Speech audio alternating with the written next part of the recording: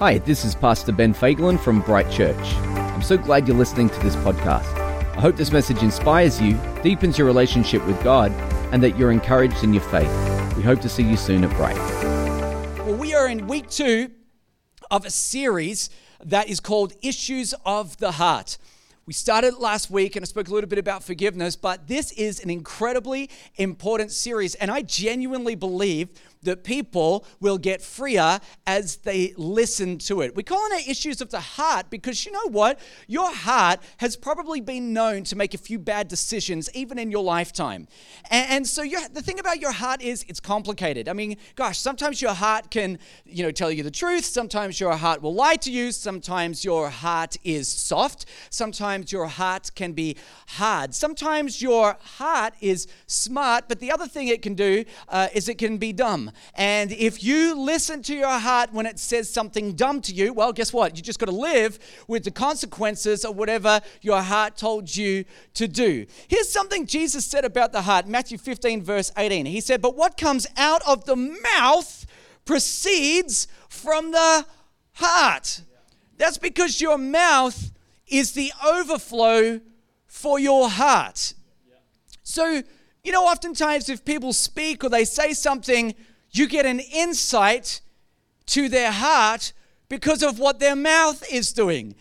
And it's not necessarily a problem, relating to their mouth.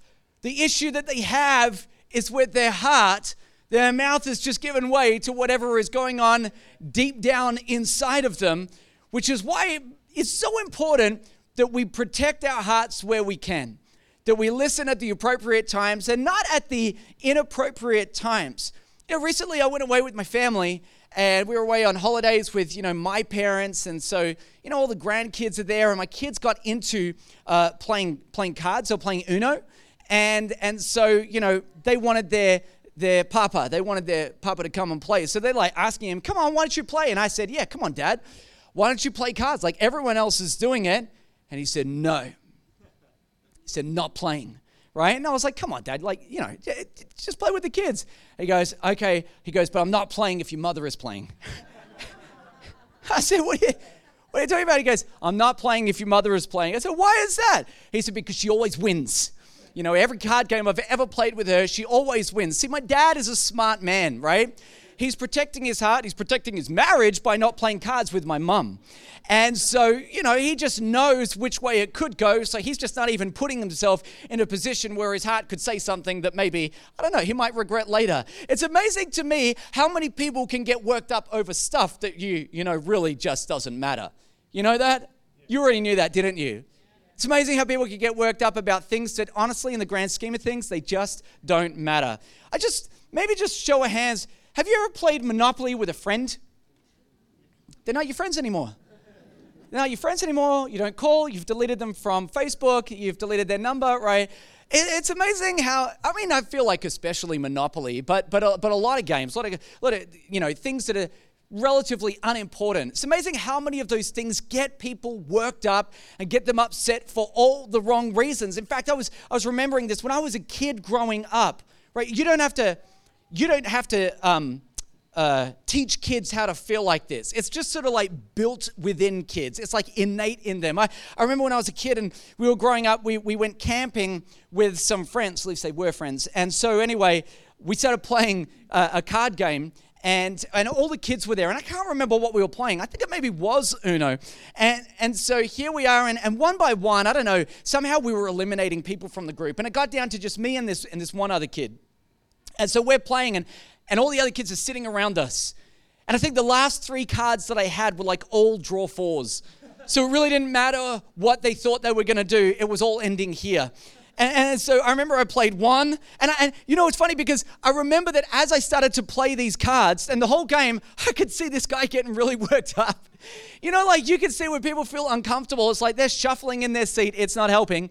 They're shuffling, they're moving, they're getting agitated. Sweat is starting to bead. It's just a game.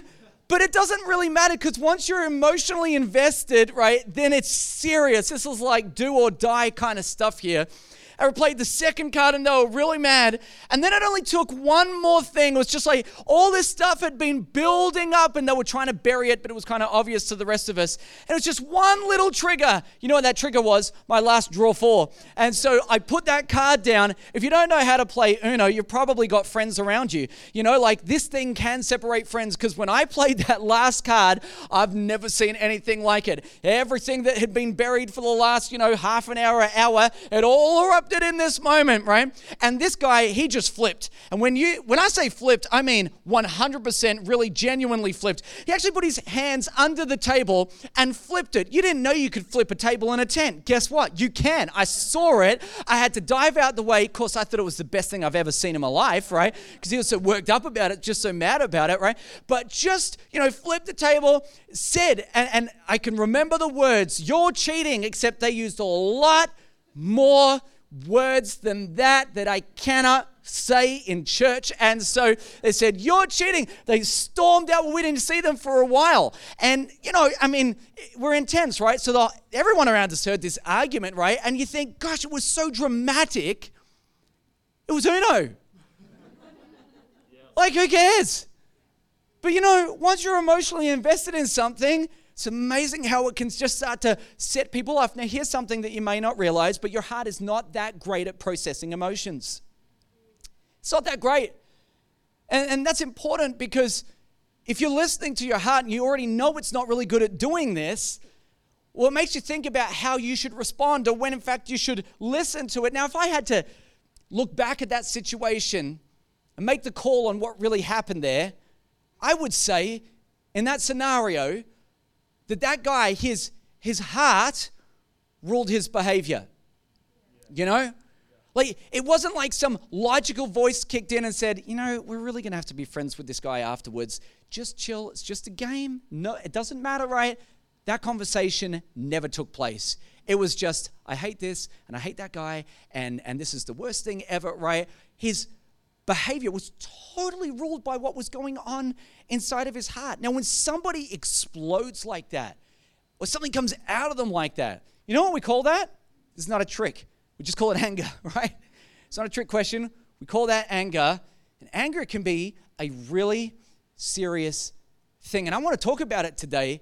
Before I do, I realize, of course, that there are maybe some people that are sitting here and going, well, you know what? Everyone gets angry, even God. God gets angry. Yes, he does. In fact, if we were looking into the Old Testament, we would see that it sometimes refers to God's anger. When it talks about God's anger, it talks about his wrath. And if you look, and theologically, if you were to understand this, his wrath actually fits under his divine attributes.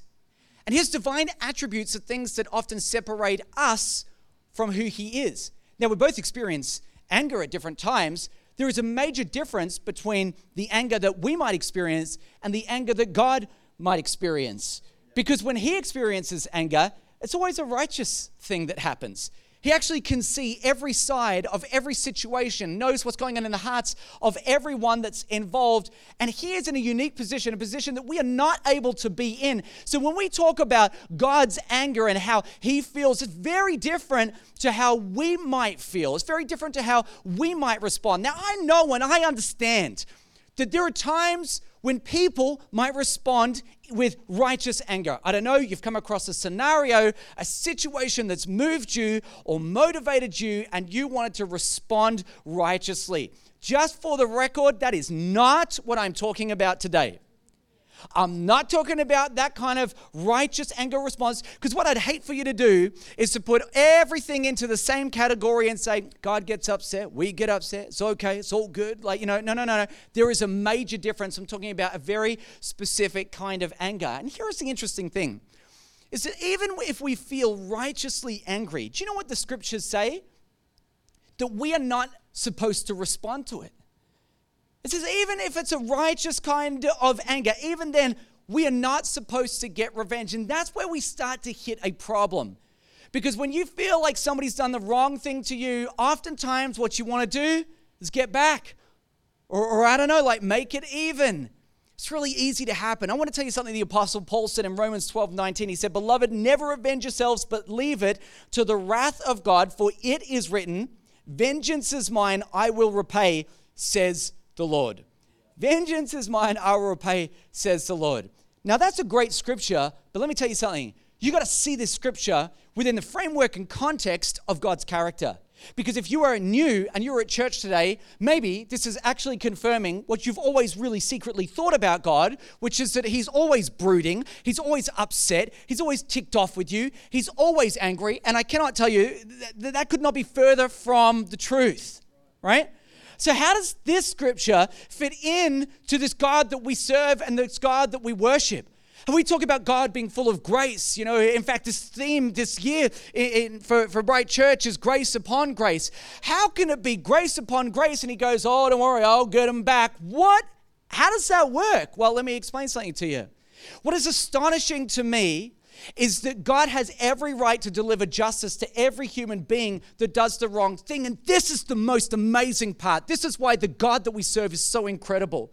What is astonishing to me is that he has already poured out his wrath and his vengeance and his justice on Jesus Christ, who paid the penalty for our sins on the cross. See, if you don't understand the gospel and you look at this scripture and just isolate it outside of God's character, you may miss how good our God really is. As it is, the Bible says that everyone, all of us, me included, that we've all sinned and fallen short of the glory of God, right? The problem with that is that we need to pay the penalty for our sins, unless you put your faith in Jesus, in which case the divine wrath that is being ready to be poured out has already been done on him. What does that mean? It means that if you have a relationship with God that comes through Jesus Christ, here's what you get: grace and blessing and blessing and blessing and blessing. So yeah, I'll talk about God's justice and his wrath within the context of the gospel, and you got to see it the way that it really is. See, God chose what to do with his anger, and you get to choose that too. So anger is a really powerful emotion, and you get to choose what you want to do with it. So you can internalize it and try to pretend that it doesn't exist.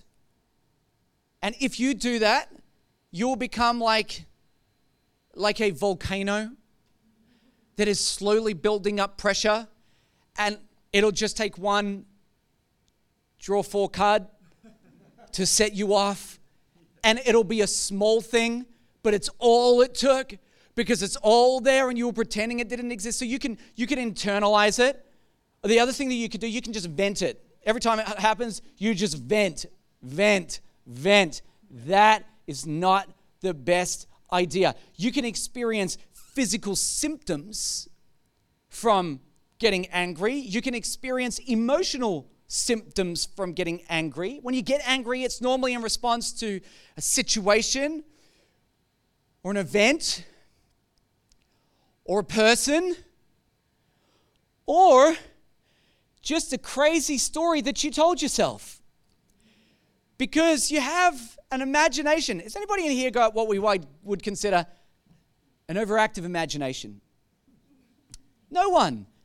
There are many liars here today for which I will pray for you all after the service. You have an imagination.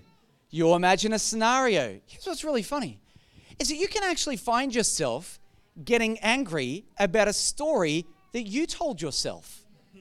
It never happened.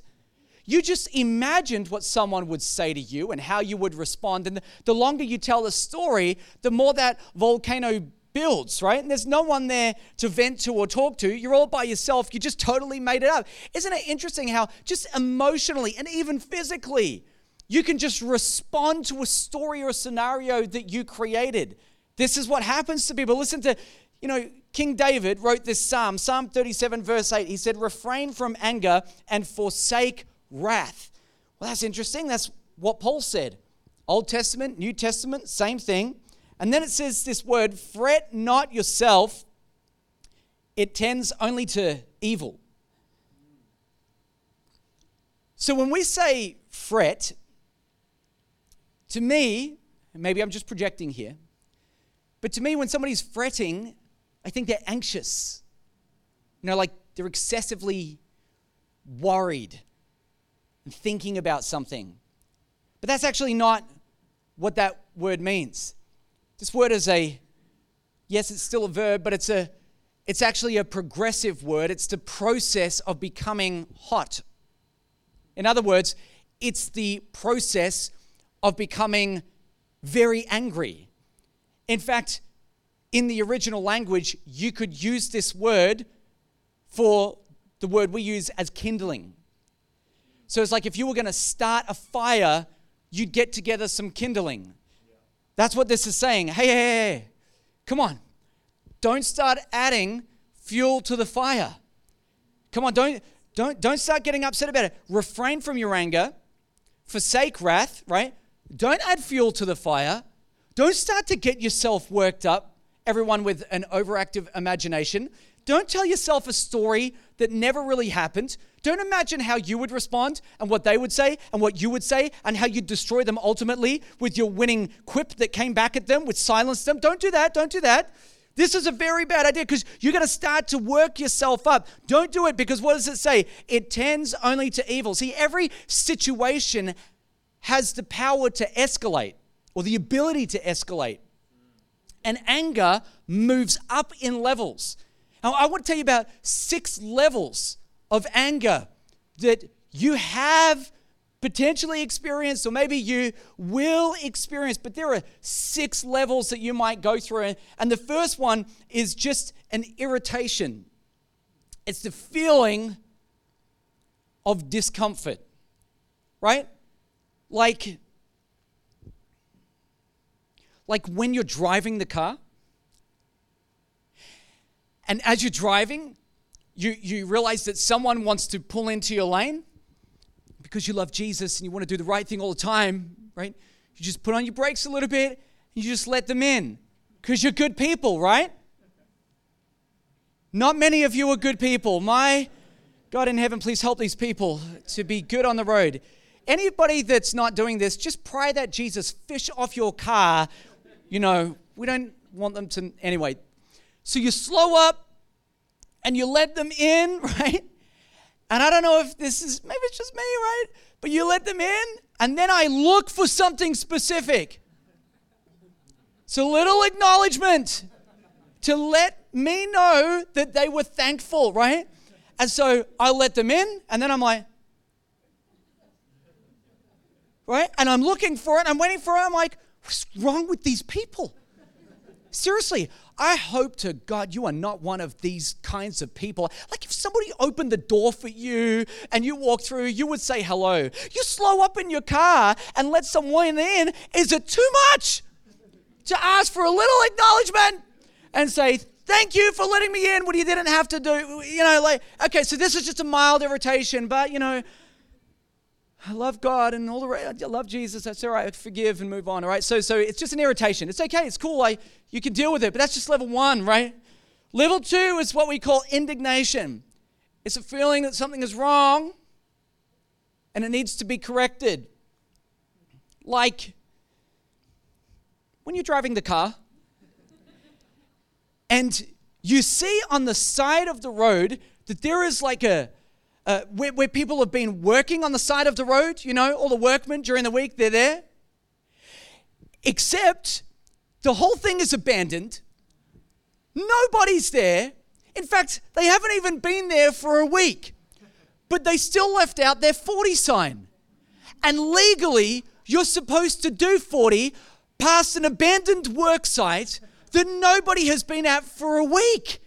And I am like, this is wrong. This is wrong, right? Like, honestly, this starts to get me upset. Like, this is morally wrong. Someone should call. I don't even know who organizes this. I feel like saying to the council, someone's going to say, dude, it's not them that does it. Like, I don't know who does this, but we should find them. You find them. Let me know, okay? Because when I see this, I'm like, are you kidding me? And Sarah, who's like the voice of the Holy Spirit, will be driving past. She'll be like, you know, you're only supposed to do 40. And I'm like, I don't care.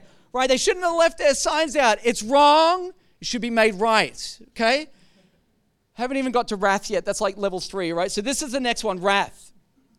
All right? So wrath is like a strong desire for revenge. Like you want to get someone back, yeah? Like when you're driving, Like, these are all driving, okay? Because you know what I've discovered is that normal people can get into a car and become crazy. So like when you're driving, right? And you're doing the speed limit, you're a good driver, and someone, because they have issues, has driven up so close behind your car that you're wondering how their boot or their bonnet is not actually inside of your boot.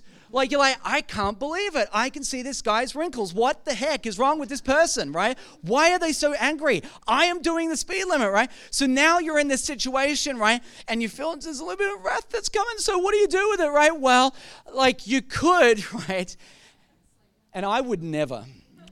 But I have friends, Zach. Okay? That's not true. I think, right? But you slow down, right? So now you're doing 10 below the speed limit, right?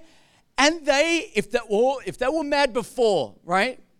They're like psychopaths, right? So they're crazy, right?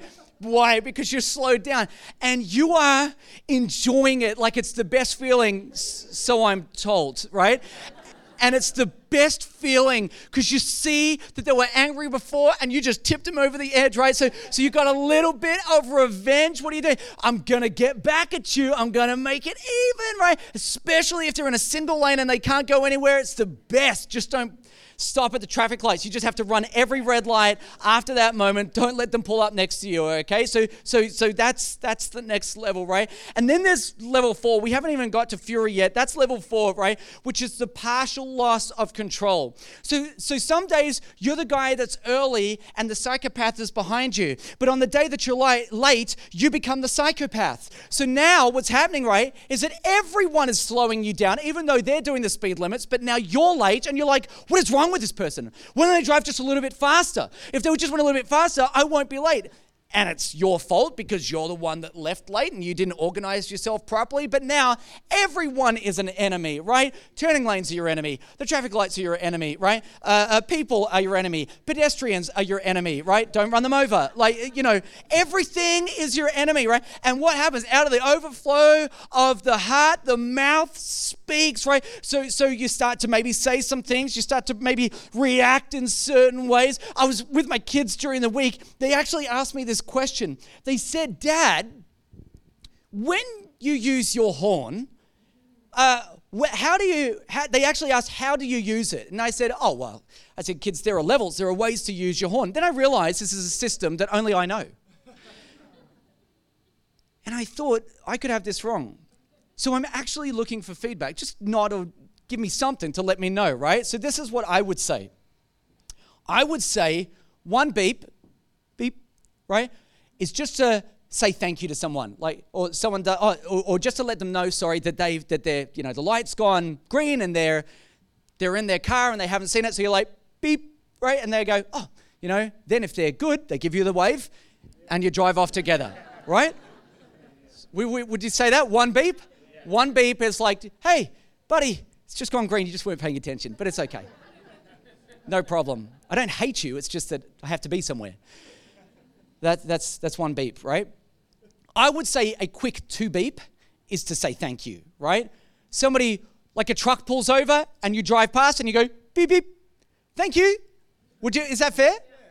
Okay, so I don't know how we all know this, but there is a system, right? No one's taught me this. Do you notice that when you go for your driver's license, they never say to you, by the way, if you want to know how to use your horn, here is a beeping system. No one says that, but you discovered it along the way, right? And they say, well, what if somebody does something really stupid, right? That is a prolonged beep, right? Beep, right? Only the horn, not your mouth, just the horn, right? A prolonged beep, right? That lets them know that they are an idiot, that they have, in fact, not paid attention to what is going on and they nearly hit you, right? Now, I didn't actually say the word idiot to my kids, right? But it was funny because, just yesterday we were driving along the road and there was a turning lane, so double lane, and all the cars are banked up, but I could see it early, so I moved into the left and it's a clear lane and we're just flying past all the cars. Until one person decides that without looking, they're going to turn straight into my lane, at which point they received a prolonged beep. And my son said, "Dad, is that person an idiot?" Now, guys, I'm a pastor. I can't lie, right? I said, yes. I said, that person is a total idiot, right? Because they nearly caused a major accident because they weren't paying attention. They turned out without checking their mirrors, right? So, but you know what? This is actually very, very comforting for me to know that the beeping system works and I understand how it works. So this is just good for me. So, okay, all right. So fury, partial loss of control, everyone's the enemy, you hate the world. All right, number 5. This is rage, right? So, and I have to be honest, like, I don't think I've ever raged on the road. Like, this has just not been an experience that I've had. But I imagine this is where, like, partial loss of control is where now, your heart is bypassing everything logically in your brain and just saying, kill them, and you feel like it's a good decision to make at the time, right? So you're just raging, you're acting right now. I actually have never had this. But, right, I thought since I am venting, and this is quite therapeutic for me, actually, everybody, but since, because I'm among friends, I feel like I could share without judgment, right? Okay, so one of the things that tips me over the edge, and I really hope I get support in here, because 9 a.m., I don't know, they might be more holy than you guys, I don't know, right? But one thing that tips me over the edge is when I go to search for something and it's not where it should be. Right?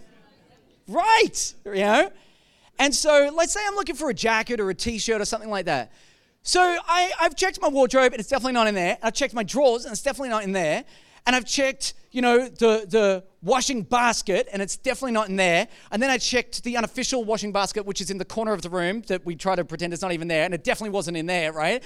And then I checked, the washing line, and I've checked the washing machine and the dryer, and it's not there. And what begins, there is this progressive nature with which I remove items that are in my way. I mean, initially I start to just go, oh, look at that, it's not in the drawer. But by the end, I'm grabbing the basket, I'm like, where is it? And I am throwing things everywhere, right? And I'm creating a mess, right? And I'm like, because I start to get worked out. Where is this thing? It is not where it should be, right? But this is what happens, like without your brain checking in with logic, because of course you're going to have to clean up all that mess later, right? Your brain doesn't go, come on, you're making more work for yourself. It just gets angry, all right? Here is the last level. We just call this hostility. And hostility is a level where it's actually not just an event or a season, but it's become your personality. It's your outlook, it's your view of the world, it's just how you feel all of the time. In truth, you have just become an angry person, right? Now, I'm saying this to you because there are so many reasons that your heart will find to get angry. Sometimes you're jealous. Sometimes you're prideful. Sometimes, there's just something in your heart. It's the last straw for, there's a trigger. There's something, and it doesn't seem reasonable, but it doesn't matter at this point because you are just set off. Here is something that is so important that you absolutely have to know, which is that anger always finds a way to present itself. It always finds a way out somewhere. And you can pretend that you're not angry and you can pretend that you're not upset, but it'll always find an expression. And that's important because anger has the power to destroy your life, has the power to destroy your relationships. And see, like I'm just talking about some driving and some low-level stuff that's happening, right? But this thing that I'm talking about, this is actually very serious. And it's serious in this country. Because I don't know if you would be aware or not, but the statistics on domestic violence in Australia, to me, are shocking. Here's a couple of things that might be helpful for you to know. 17% of women, that is excessively high. 17% of women, or 1.6 million, and 5.9% of men, or just over 500,000 men, experience physical violence from a current or former partner. Guys, it's crazy. People are suffering because someone can't control their heart. They're just venting and they're getting to the level where they're acting on it and it's hurting people. There's more. In 2019 to 2020, 82,000 people were looking for emergency accommodation for homelessness. And the main cause of almost all of those cases, domestic violence. In this country, in Australia, on average, one woman is killed every 9 days because of domestic violence. Shockingly, when it comes to men, it's one man is killed every 29 days because of domestic violence. And I was kind of shocked by both of those, actually. Like, this is that kind of thing when it gets to that level, I mean, it's out of control. And statistically, I would say that although both sexes probably experience anger, it seems to be the case that men are worse at dealing with it. They give vent to their anger, they get worked up, they act on it, and probably, come on, both genders here are getting upset, but men seem to be responding worse than women. And this stuff that I'm talking about, this is not okay. What's happening is people, their behavior is being ruled by their hearts. And I know that there are sometimes extenuating circumstances. So we would know that sometimes depression and drugs are going to play a role to some degree, but not on that scale. I mean, depression and drugs are not playing, not all of those stats could be affected by drugs and depression, which means that there's just a lot of people out there who are not dealing with their issues. Here's my whole point. If anger rules you, it'll destroy you and everything around you. It destroys your relationships. It can destroy your marriage, your friendship. It can destroy so much around you. People won't even want to hang out with you. Why? Because you create so much mess because of who you are. In fact, listen to this. Marcus Antonius said, "Consider how much more you often suffer from your anger and grief than from those very things for which you are angry and grieved." So he's saying, and this is thousands of years ago, someone has this revelation, Marcus Antonius, says, that when you get upset, you create a worse mess than the very thing that you were upset about in the first place. Let me just ask you a couple of questions. The last time that you were upset, angry, last time you got really angry, how'd that work out for you? Come on, how'd that work out for you? Just think back, the last time you got really upset, really worked up about something. How'd it work out for you? How'd you feel in the middle of it? How'd you feel after it? Do you think that you created a safe space for people around you? Or do you think that maybe, depending on the level that you went to, that people felt like maybe you were a bit of an unsafe person to be around? How much mess did you create around yourself that became a problem for you later on that you had to clean up, but because you got pride in your heart, you tried to pretend like nothing ever happened in the first place, and that's why you've got relational rifts in your life, and there's still open wounds that haven't been able to be healed because you got all these issues that you refuse to deal with because you can't face the fact that you've actually got an issue that needs sorting out. How'd that work out for you? Do you know what Proverbs says? Proverbs actually says that no one should spend time with anyone who is given to anger. Listen, 22 verses 24 to 25 says, "Make no friendship with an angry man, and with a furious man do not go." Don't spend time with that person, lest you learn his ways and set a snare, which is a trap that's ready to go off at any moment, lest you set a snare for your soul. Here's why you shouldn't spend time with really, really angry people, Proverbs says. Number one, logically, you might be the recipient of their wrath. That makes sense. But at least you get to walk away from it. Problem is, if you spend more time with people like that and you become more like the people you spend time with, now you set a trap for your own soul. See, the problem with being an angry person is wherever you go, there you are.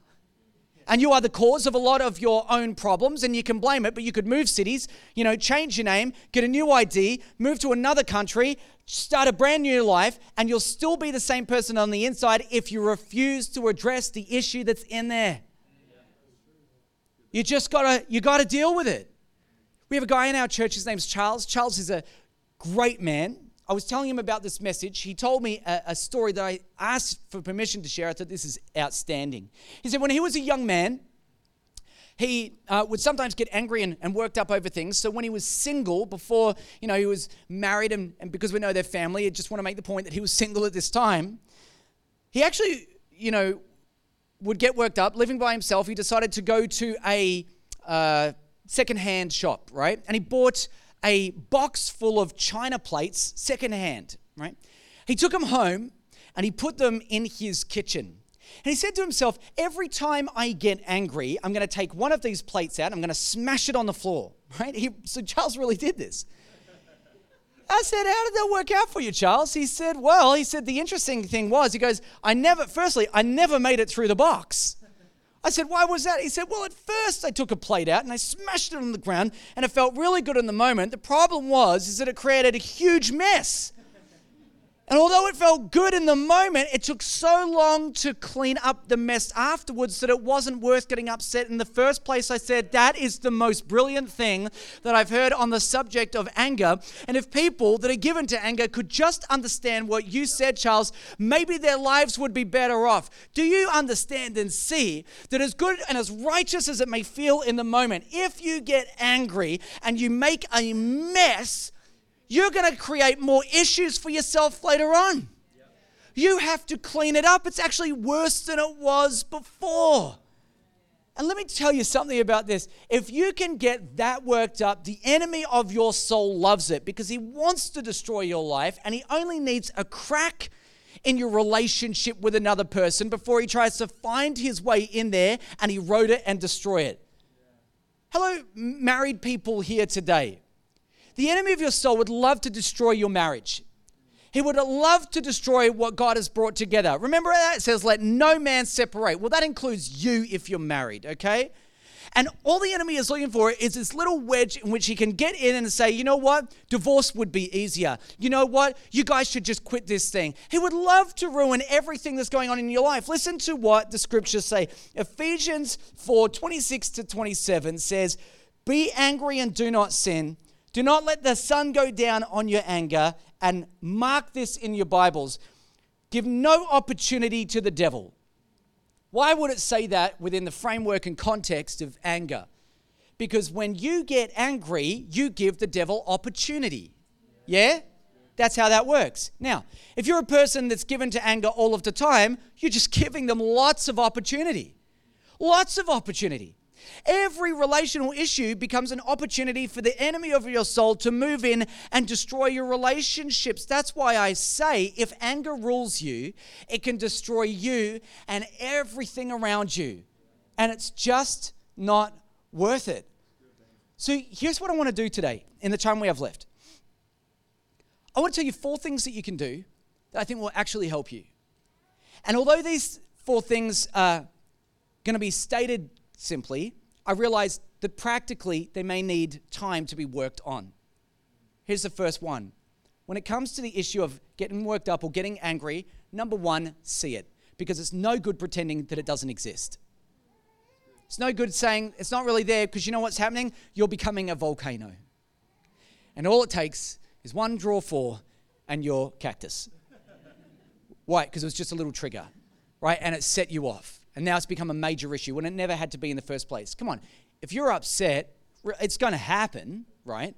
You got to first see it. Psalm 4:4 says, be angry and do not sin.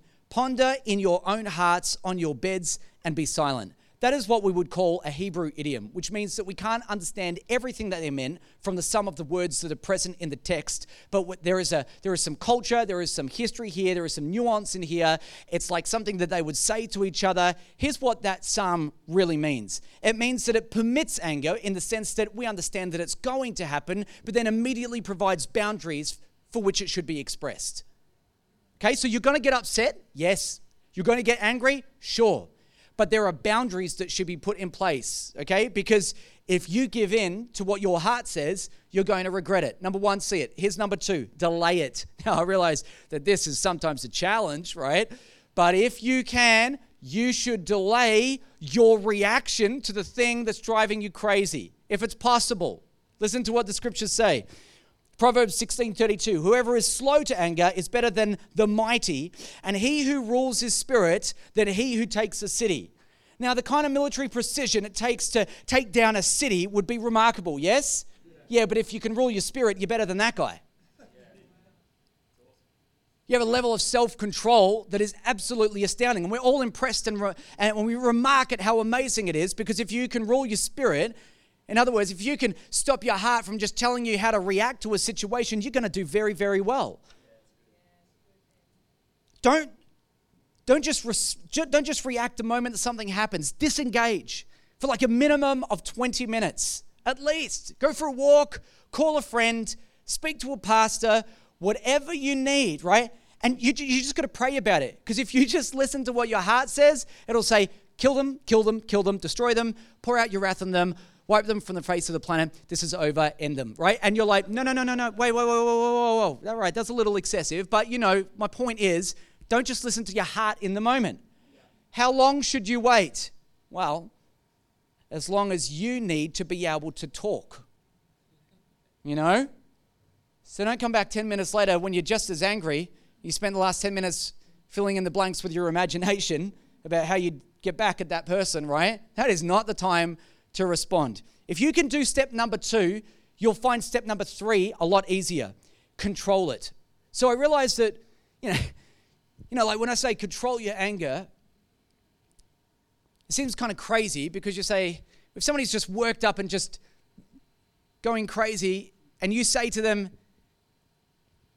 have you thought about controlling it? I feel like they would say, are you serious? Like, I don't have any control at this point. Like, that's the whole point, right? Yeah, but if you put in step number 2, which is delaying it, you'll be in the position to control it. See how that works? So delay it and then control it. Everyone loves Jeremiah 29:11. For I know the plans I have for you, declares the Lord. Plans for good, not for evil, right? Well, I think that Proverbs 29:11 is very, very good. Listen to this. A fool gives full vent to his spirit, but a wise man quietly holds it back. Now, that's good advice. I wish everyone remembered that one. Now, you know what's interesting about that is it didn't say that a wise man never gets angry. If you're wise, you'll never experience anger. No.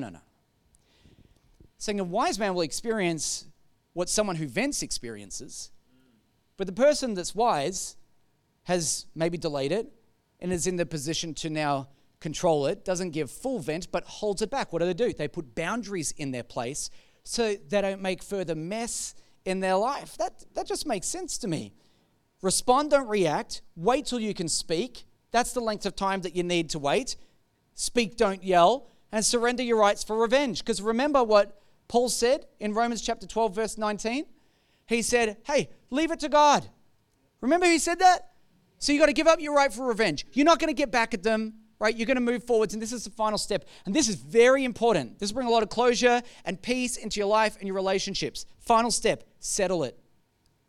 Just settle it.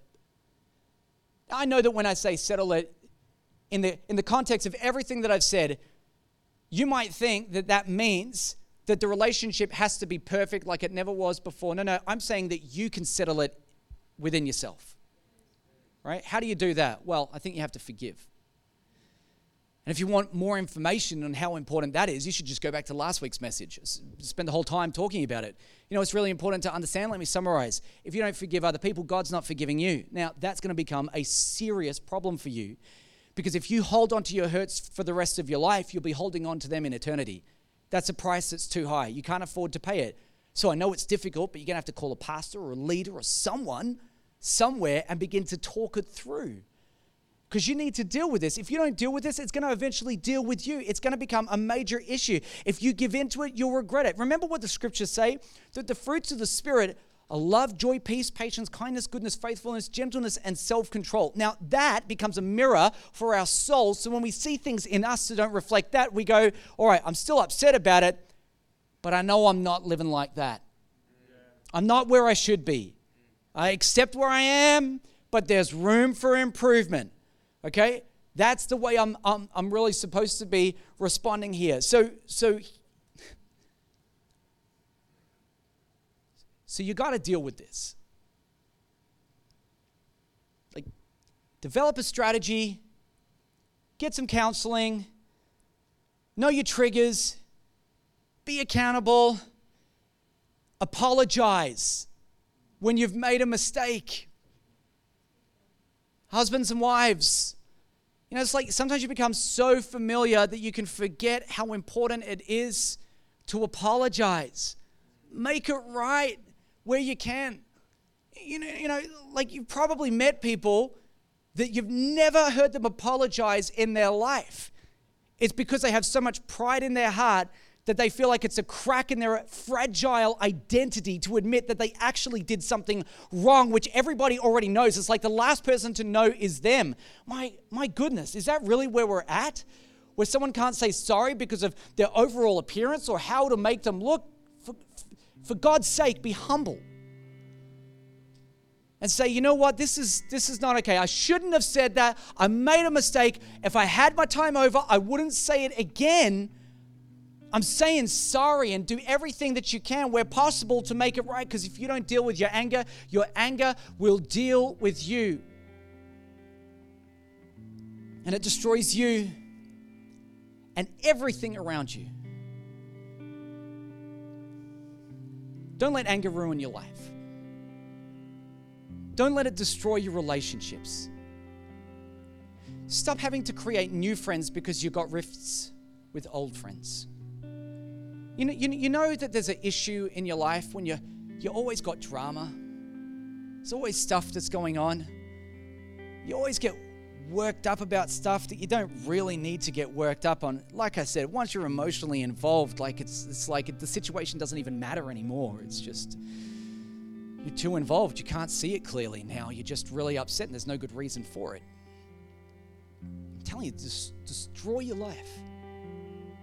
You know what I think is so sad is that I really believe that God has so many plans for people, and they ruin the plans that He has for them by not behaving in ways that will bring them closer towards what God's got for them. You got to deal with this. I mean, who wants to feel like this? Who wants to be angry? Who wants to be bitter? Who wants to be twisted? Who wants to have the weight of the world on their shoulders and always be experiencing these things? Like, nobody wants that, right?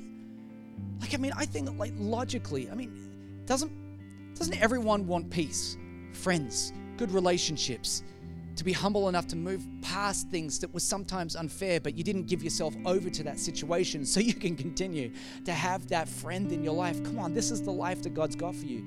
So here's what I want to do. And close your eyes for a minute. And what I'm about to say to you, I really believe takes incredible humility. Because I've discovered that most people don't really want to admit when they've got an issue with anger. Maybe because it's embarrassing. You know what I realized though? Is that whenever you want God to help you with anything in your life, you need to first come to Him and ask Him for help. And it's those that ask for help, it's the humble that receive God's grace, not the proud. I've been praying about this message all week because I really believe that there were people that could be set free in this moment and walk out lighter than they walked in. This is honestly one of those crossroad moments that could change your life forever if you respond to it in the right way. But you first got to go to God and say, help me with this. So with every eye closed, if you're here today and you say, I know there's an issue in my life with this, just raise your hand and say, help me. Yep. Thank you. God bless you. Oh man, I'm so encouraged because God gives grace to the humble. Father, I thank you for every person with a hand raised right now that says, there's an issue in my life in this area. Oh God, I pray the presence of your Spirit come. I pray you move fresh in their life. I pray you come by their side. And Lord, would you speak peace over their life. Lord, every issue in their life that has something to do with anger, I pray, God, that you come and provide peace that is a current state of mind. Your scriptures say that you provide a peace that surpasses understanding. Sometimes we think about that within the context of a moment, but God, I pray for it to be the context of their condition. That God, while they're going through a season or a circumstance that would normally make them get so upset, I pray, God, that they would experience a peace in that moment that says, it's okay. You're still sovereign, God. You see everything that's wrong. You can make it right.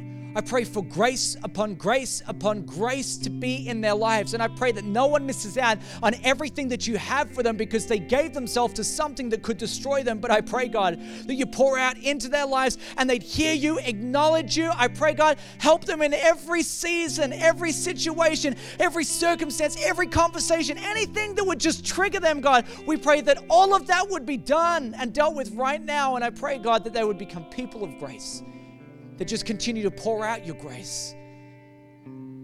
Father, I pray that you help them to move from this place, to be free, and to walk comfortably with peace into the future that you have for them. In Jesus' name, amen. Hey, thanks for listening to the Bright Weekly podcast. We hope you were encouraged today, and we'd love to see you at one of our services. So to connect further with us, head over to brightchurch.com.